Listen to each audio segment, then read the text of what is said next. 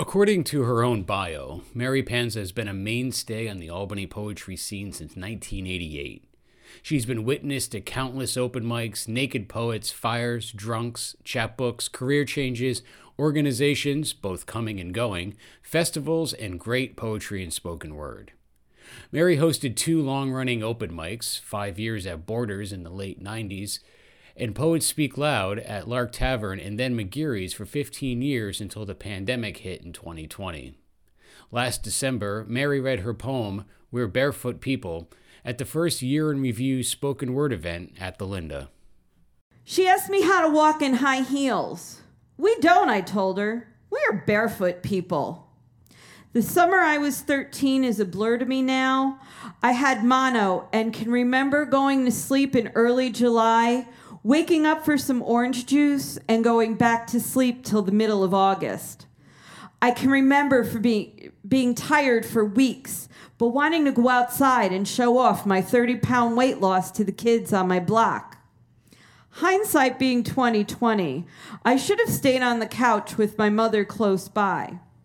We should have watched what Erica Kane was up to on that particular day.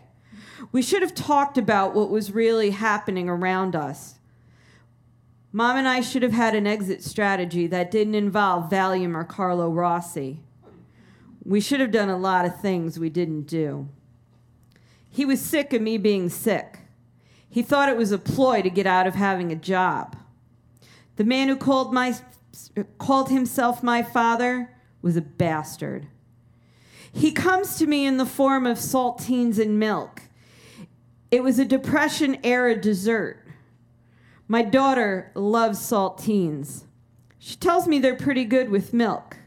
I spit between my index and middle finger. It's a gesture taught to me by a book.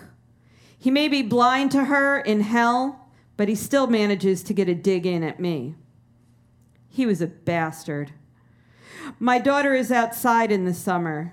She swims and plays and has as much fun as a 13-year-old thinks is cool. She plays tennis. She is tall and smart and proud. I pray she never has to fall asleep to escape, only to wake up and still be tired. We don't wear high heels. We are barefoot people. I had mono when I was 13. And it kind of, during COVID, it just kind of reminded me of that, like that summer where I couldn't go anywhere and I don't remember much of it.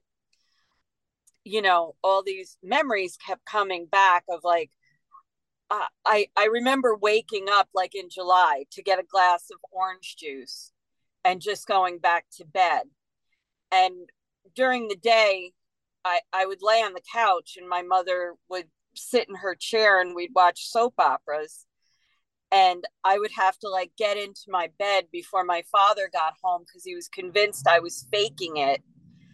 So I didn't have to get a summer job. No, I was 13 and I had already been working since I was 10 or 11 babysitting. And I mean, I had mono, you know, it was clear. I went to the doctor.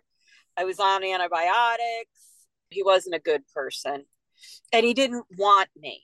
And it just, all of that kind of, because I came so much later in their lives, he just didn't want me. He didn't want to start over. He didn't want a family. He certainly didn't want a girl. I don't know that my life would have been easier had I been born a boy. I don't think so, because my brother had it pretty tough with him. I think he was done.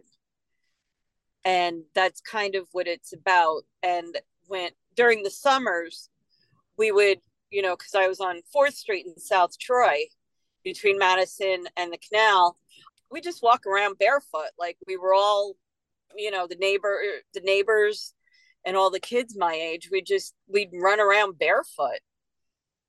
And, you know, that summer, I really couldn't be barefoot. I asked Mary when she started telling stories and putting pen to paper.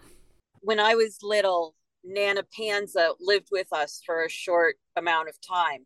We'd play hide and seek and Nana wouldn't look for me.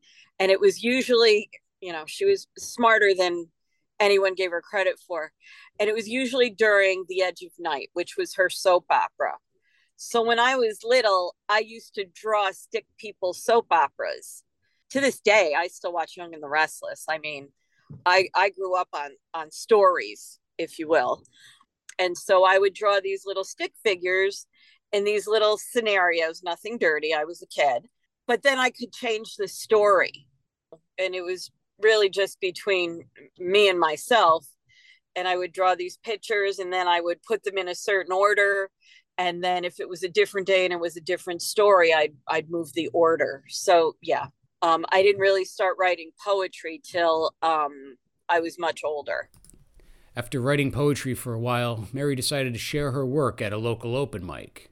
But back in 1988, there was only one game in town, the legendary QE2 open mic hosted by Tom Natel. I got up to the mic and there was feedback. And Tom Natel adjusted the mic and I just said, look, if you don't want me up here, you can say so. And everyone started laughing. And when I heard them laugh, I'm like, oh, they get it. These are my people. This was at the QE2 and it was summer of 1988. I mean, I can remember everybody distinctly. Then afterwards, I got applause and I loved that. And it just made me feel valued and that somebody heard what I was saying. Although it was drivel and nonsense, people heard it. I guess to me at that time, it wasn't drivel and nonsense. Why did you keep coming back? I just liked how, this is going to sound crazy, me saying this about the QE2, but I liked the way it smelled. It was raw and it was dirty and there was no pretense behind it. And you didn't really have to behave and you could say what you want. And, you know, I felt like I found a home.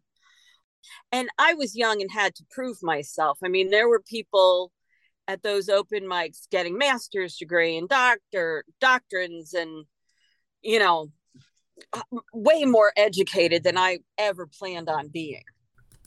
A theme that runs through most of Mary's poetry is empowerment, standing up for yourself as a woman and a mother. So I asked Mary if she considers herself a feminist poet. And I was always under the impression that feminism was you had the freedom to choose and you could choose whatever. And I would never tell another woman, you're doing it wrong. You need to choose for yourself. And that's what feminism should be like. You have the breathing room. Not that I wanted to like run out and have kids, because that, you know, wasn't in my plan till it happened. But it was just, I don't believe in putting somebody else down for their life choices. Right. And that's what I felt like it was. And that there wasn't, that wasn't who I just don't, I've never been one to really judge how another person lives their life and makes them happy. As long as you're not hurting anybody, I really don't care. She was well on her way to living the rest of her life as a party girl when, at age 37, the party really began and she became a mother. How did that affect her writing? I don't talk about like sex or men as much. Protective over Julia and her privacy. And, you know, that's why I haven't really even written a lot about my blog, because right now I'm so engrossed in her life. You know, she's 16. We're trying to get ready for college and stuff like that. So most of the stories I have to tell involve her. And I haven't told them because she's still young and she's got the right to that privacy.